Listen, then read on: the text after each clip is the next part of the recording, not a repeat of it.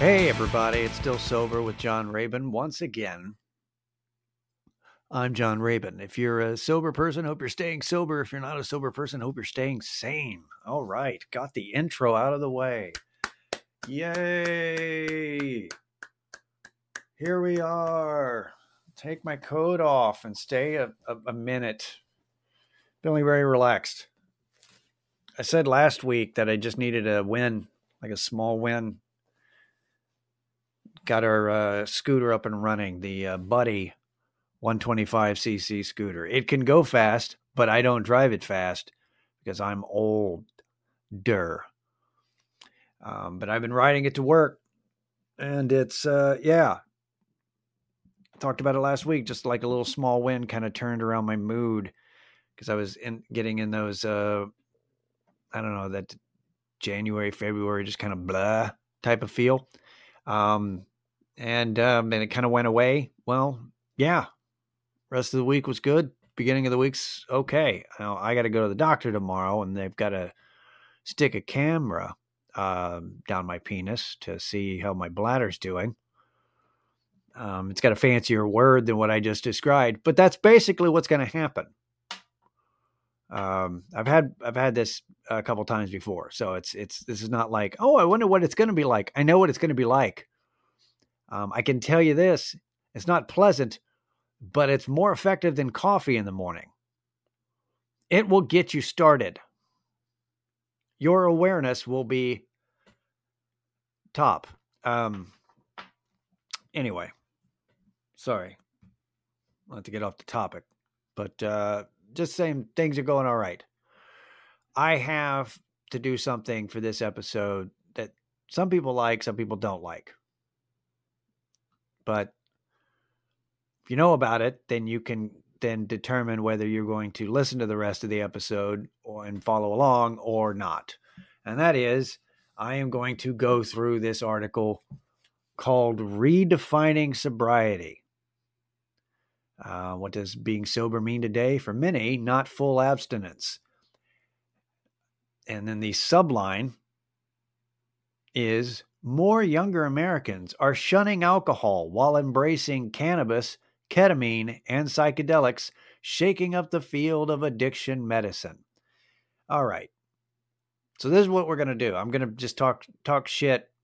I'm going to provide my input as we go through this article, because there's a lot of times when I read something on this podcast, it's like a couple of lines from a thing I read, and then I just sit there and talk shit. There's several beats in this, so it's going to this is what I'm going to do for this episode. Now, I've had people who are like, I don't like it when you read stuff, which either that means they don't like the rhythm of me reading, they prefer to just hear me talk, or they don't like the way I read.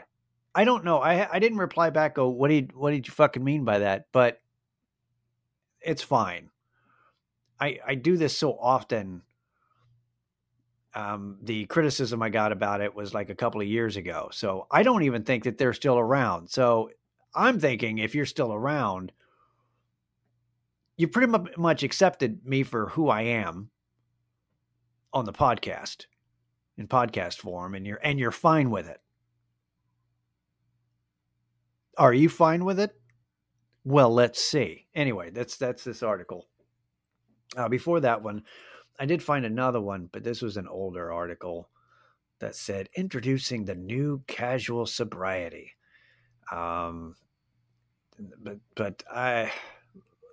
Vice.com is like worthless. And I have a bone to pick with this, which is, it's a very simple thing that I believe, which is that words mean things. I do not appreciate, and I do not like redefining what a word means to get around how you deal with the situation that you're dealing with. I don't like how people keep trying to redefine things and change the names instead of dealing with whatever issue the words represent. Words mean things. Sobriety means you're sober. This California sober bullshit and any kind of, they're like, oh, casual sobriety. That's not sobriety. Sobriety is just being sober. They're like, oh, I'm occasionally sober. Most people are. Most drunks are sober at some point. When I was a drunk, I was sober more than I was drunk. If you do the math with the hours, I was sober more than I was drunk. But I was a drunk. Anyway, let's get to it. I don't know. No, the Mike Reed, a musician and Uber driver in Eric. Okay, stories I don't care. We'll go skip through. Mr. Reed, 43, began smoking marijuana. Talk about his drinking problem. More recently, he went to a clinic for infusions of ketamine and tried tiny doses of psychoactive mushrooms. Mr. Reed says these substances improved his mood. And he still regards himself as sober because he remains alcohol-free. Now, stopping here. Mr. Reed, he's younger than me. Mike, listen to me. You're not sober. You've just quit alcohol. You basically have found a way to function. You separated yourself from drinking, but now you've hooked on to weed and microdosing mushrooms. And you're doing ketamine. And you're like, oh no, it's a clinic. It's a clinical. Is it a clinic? Is it a doctor? Do you have a medical professional administrating ketamine? Are you sure it's not an ex-stripper who went to a class? You sure it's not just somebody who used to deliver pizzas and now they're like, and here you go. Like, it's a medical professional for ketamine. It's like ketamine. Yeah, it used to be called Special K. We used to fucking do ketamine. That was a thing. It's like a horse tranquilizer you could put in the microwave, and which turned it into a powder. And then you could chop it up and then snort the powder. Now, that, granted, that's not what they're doing with these infusions, but still, that's doing Special K. I'm sure it's changed slightly, but it's still, you're doing Special K. You're not sober. Congratulations on stopping drinking. I'm sure, wink, wink, that you continuing with microdosing mushrooms, smoking weed, and doing ketamine clinically, quote unquote, will not go out of control, and you will be able to maintain that the rest of your life, financially and emotionally. I'm sure that's what's going to happen. Not to be too judgmental. It's not judgment. I'm just like, it certainly is working at this moment. You know what worked for me for about a year? Heroin. No, not a year. More like 6 months. But for 6 months, wasn't a problem. Anyway. Just also, side note, everybody that I know who's ever microdosed mushrooms, in retrospect, kind of an asshole, kind of annoying. I mean, I'm not saying that you shouldn't do it. Just know that your perception of how you're acting and how you are versus what other people say, don't know. Jury's out. You do what you like. Anyway. My point is, you're not sober. Sobriety means you're not on any shit. That's basically, if it's not...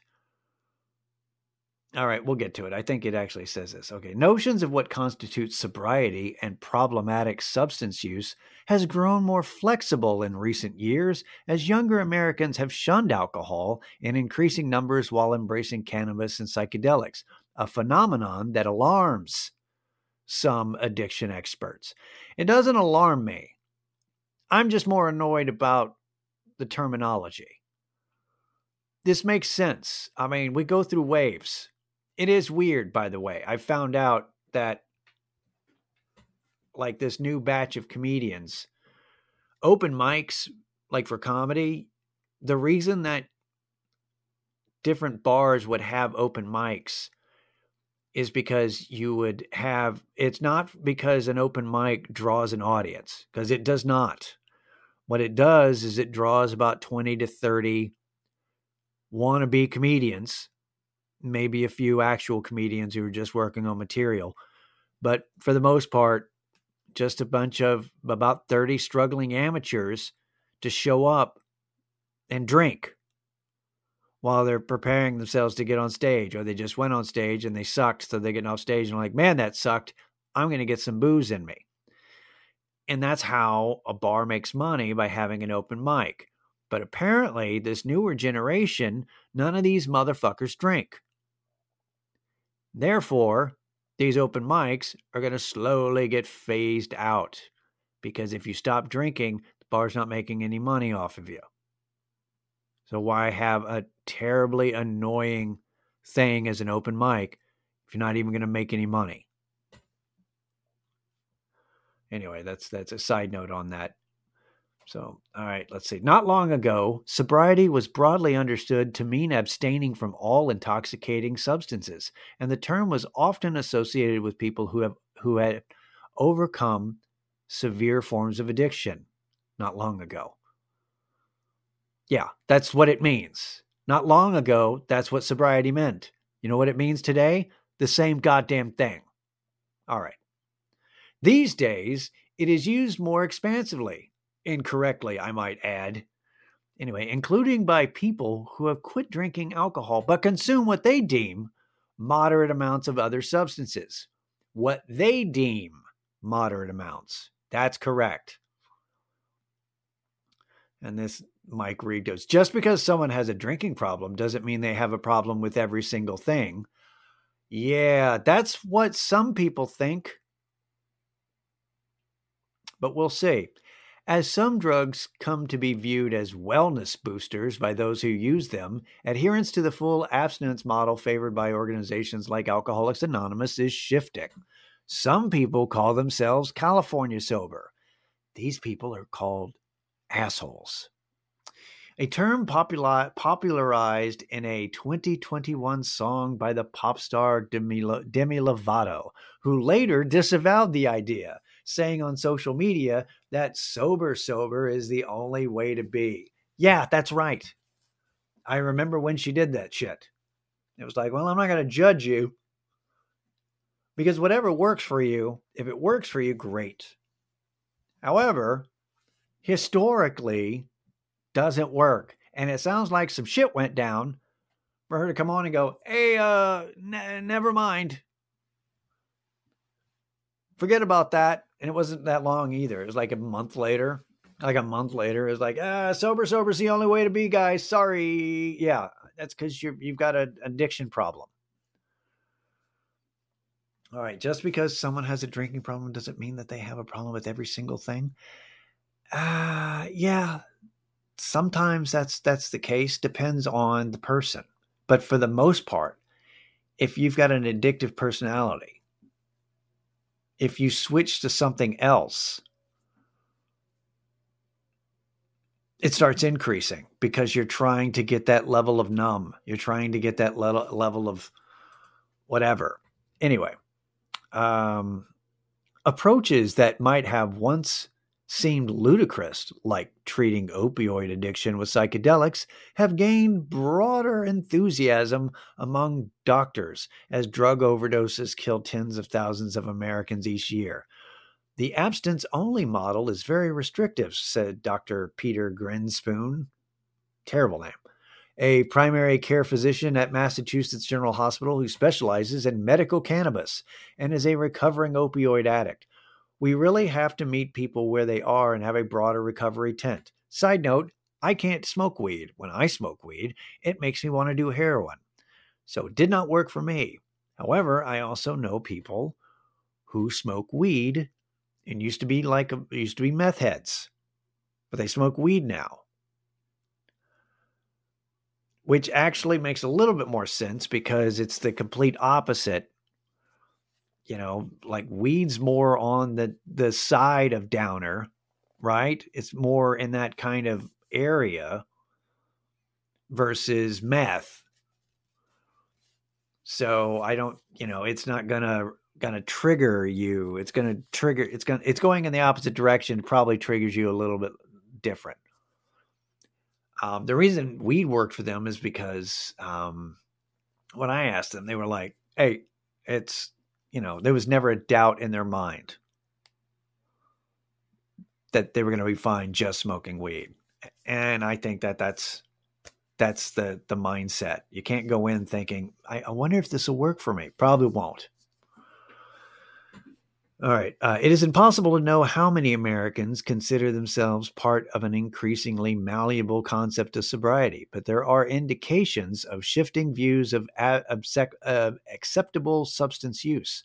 Since 2000, alcohol use among younger Americans has declined significantly, according to a Gallup poll. At the same time, the use of cannabis and psychedelics has risen as state laws and attitudes grow more permissive, even as both remain illegal under federal law. Blah, blah, blah.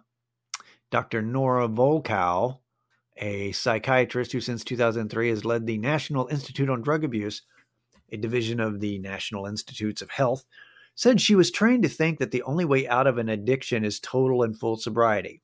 I don't agree with that. And she goes, over the years, she said, she came to see this as unrealistic for some patients. I agree. Reduced use or replacing highly addictive drugs like opioids with cannabis may be a decent outcome for certain people. That's correct. However, once again, they're not sober. All right. You come to realize that there are people there that are able to recover, and yet they are not absolutely free of every substance. Right. The concept is shaking up the field of addiction medicine. Adherents of the full abstinence model, which includes Narcotics Anonymous, follow a 12-step process that includes blah, blah, blah, blah, blah, blah. We all know what 12-step is.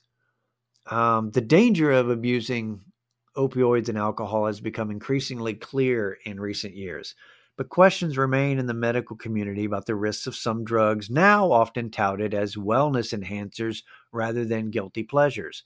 Cannabis products as sleep aids, ketamine infusions to treat depression, and psychoactive mushrooms to ease anxiety. Addiction specialists said the legal status of cannabis and psychedelics has made it hard to rigorously study their risks and medical potential, even as more people turn to them to self-medicate. Doing so carries risks. Cannabis can be addictive, some doctors note. Psychedelic trips can be psychologically destabilizing. Yeah, the psycho part is in the name, they say, and in rare cases have triggered psychotic episodes. Let's see, blah, blah, blah.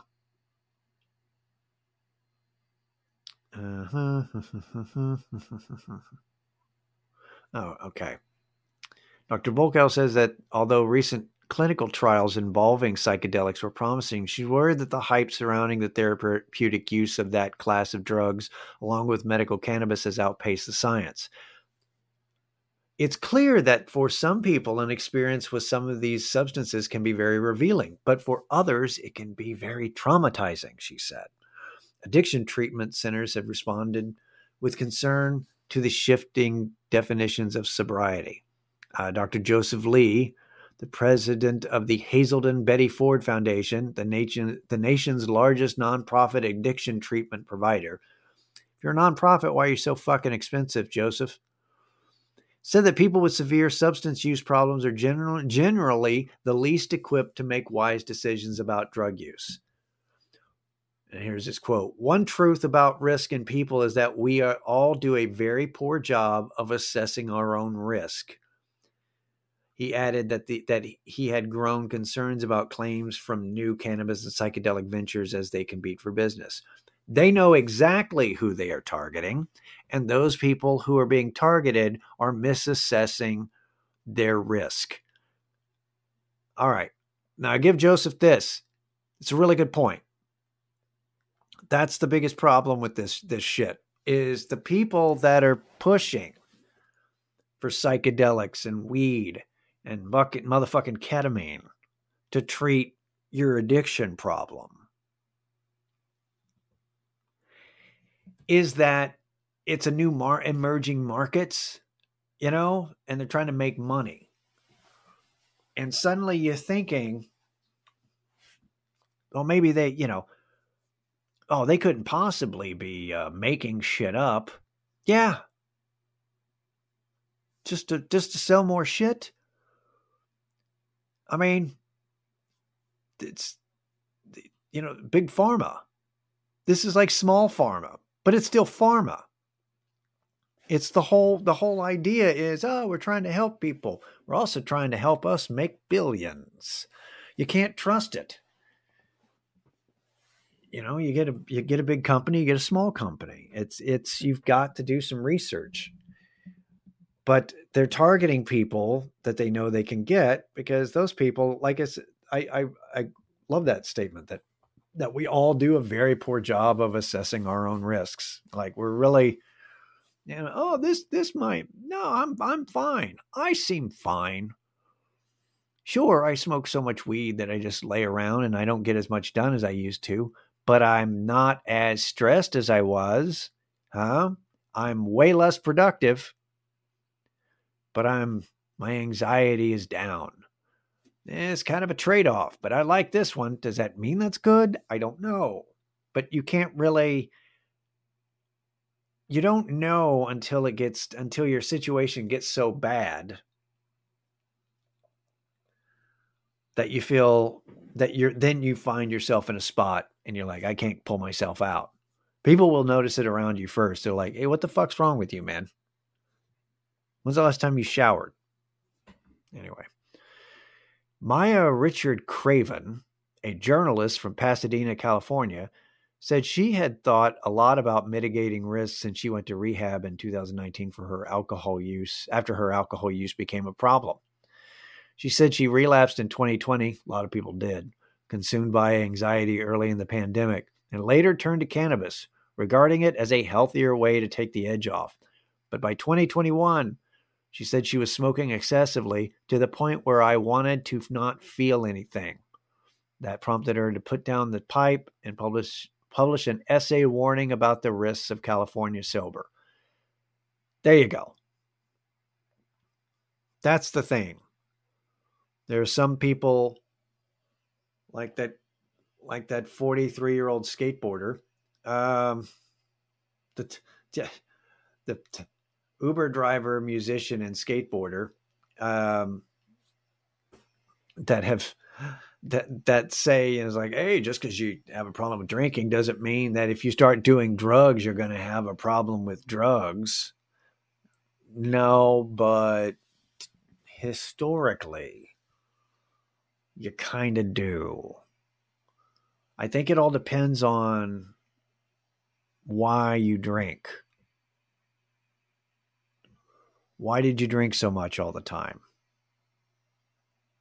Is it, were you trying to deaden the pain, or just deaden any kind of feeling? You start smoking weed, you start doing other things, and then you start feeling things even through it. You're going to start doing more of it, and then do more of it, to where your priority is not feeling versus, just trying to function and using that to help you function. Let's see.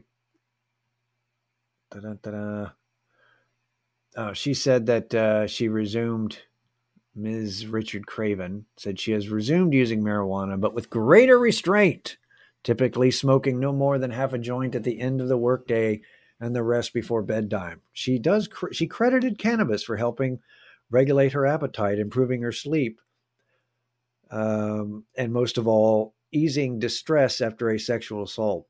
Still, Ms. Richard Craven said she believed people with serious addictions should steer clear of all substances for at least their first year of recovery. That first year, you're all over the place. And that's true. That first year is a doozy.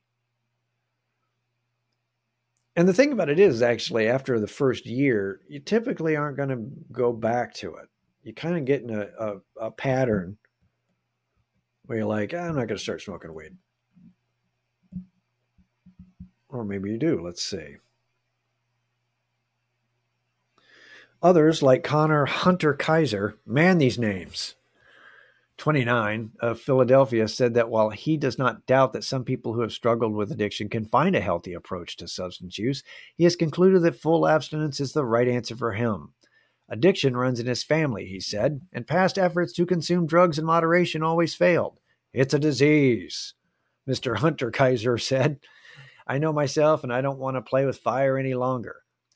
Tiffany Feedy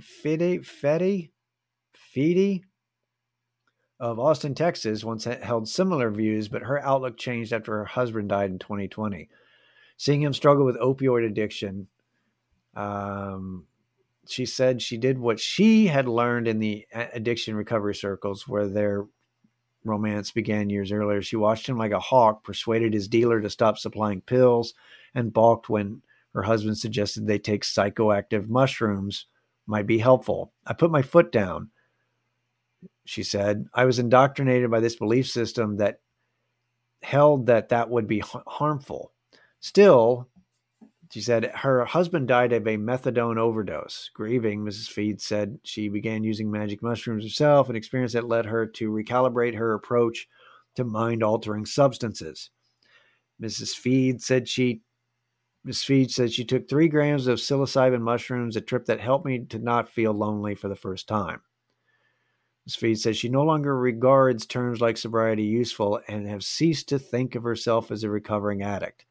These days, she said, her use of mushrooms and other mind-altering compounds is intentional and often done ritualistically. They have eased her grief, brought her joy, and made her a better parent, she said. Let's see. One question, though, continues to tug at her. If she had indulged his desire to try treating his opioid addiction with magic mushrooms, would he still be alive? Well, interesting. That's so it sounds like it does help for some. They have pictures and she's got like hippie tattoos. So yeah, there's I'll tell you this about this particular person. She also said that these deep journeys have made me more patient, more loving, and more graceful with myself. That sentence is telling that she no longer regards terms like sobriety useful and has ceased to think of herself as a recovering addict. It is I've always said it is a mindset. I've seen, these people. There's nothing wrong with them. It's just a different mind. It's just a different thought perception, which is it's like a ritualistic. It's almost like joining a religion. People that are all in about mushrooms, there's, they tell you it's different because they do it in a more, like it says, the use of mushrooms is intentional and often done ritualistically. Oh no, I don't just eat them and watch Family Guy. I sit down and meditate. I play some really god awful fucking music that have bongos and usually accompanied with a didgeridoo. But that's fine. Once again, everybody's got different things. You got to find out what works. But that's the thing. But it's belief. The reason I say like religion, it's a belief system. A lot like 12-step is it only works if you believe it. So if you believe in it and it helps you pull you out of where you were, because we all go through different phases. So she went, she was doing the 12 step, and her husband ODs on fucking methadone, which fuck me, man. That's a terrible way to go. It's, and I personally think that methadone's some bullshit. I there are other ways to go clinically. Methadone's like some shit from the fucking 70s that's still hanging around. And apparently the withdrawal symptoms are even worse than heroin. Like trying to get off of methadone is even harder than trying to get off of fucking junk, which is just crazy. But it's essentially what this article is just, it's weird. I don't think there's not even a point to this New York Times fucking article other than, hey, just, yeah, this should have been titled, people have all different kinds of goddamn ideas and shit. It's just like everyone has a different perspective, and some things work from some people, and other things also work for some people. So you have to kind of find what works for you. But the thing about it is that, and it's wow. I have gone 30 minutes reading this fucking article. My apologies, or you're welcome. I think what it comes down to, though, is it's interesting. It's the thing that gets me about fucking different kinds of psychedelics is that they're trendy. And trendy bothers me. Ketamine treatments, ayahuasca, different kind of, all of a sudden, people who are just dealing, having problems dealing with life. Maybe they don't like their therapist. They're like, I know, why don't I find a shaman? As if, and try to work on it this way. Let's find different other things that have been successful for people who are dealing with, they seem to help veterans with their PTSD. Maybe they can help me with my slight annoyances that I have in life. Okay. And I don't know what, and I get it. It's the appeal of the ritual is like, this has got to be, it's legit because there's a shaman over there. I know he's a shaman because he's dressed like one. And I get it because, I like the concept of Buddhism. I like the meditation. I like the ritual.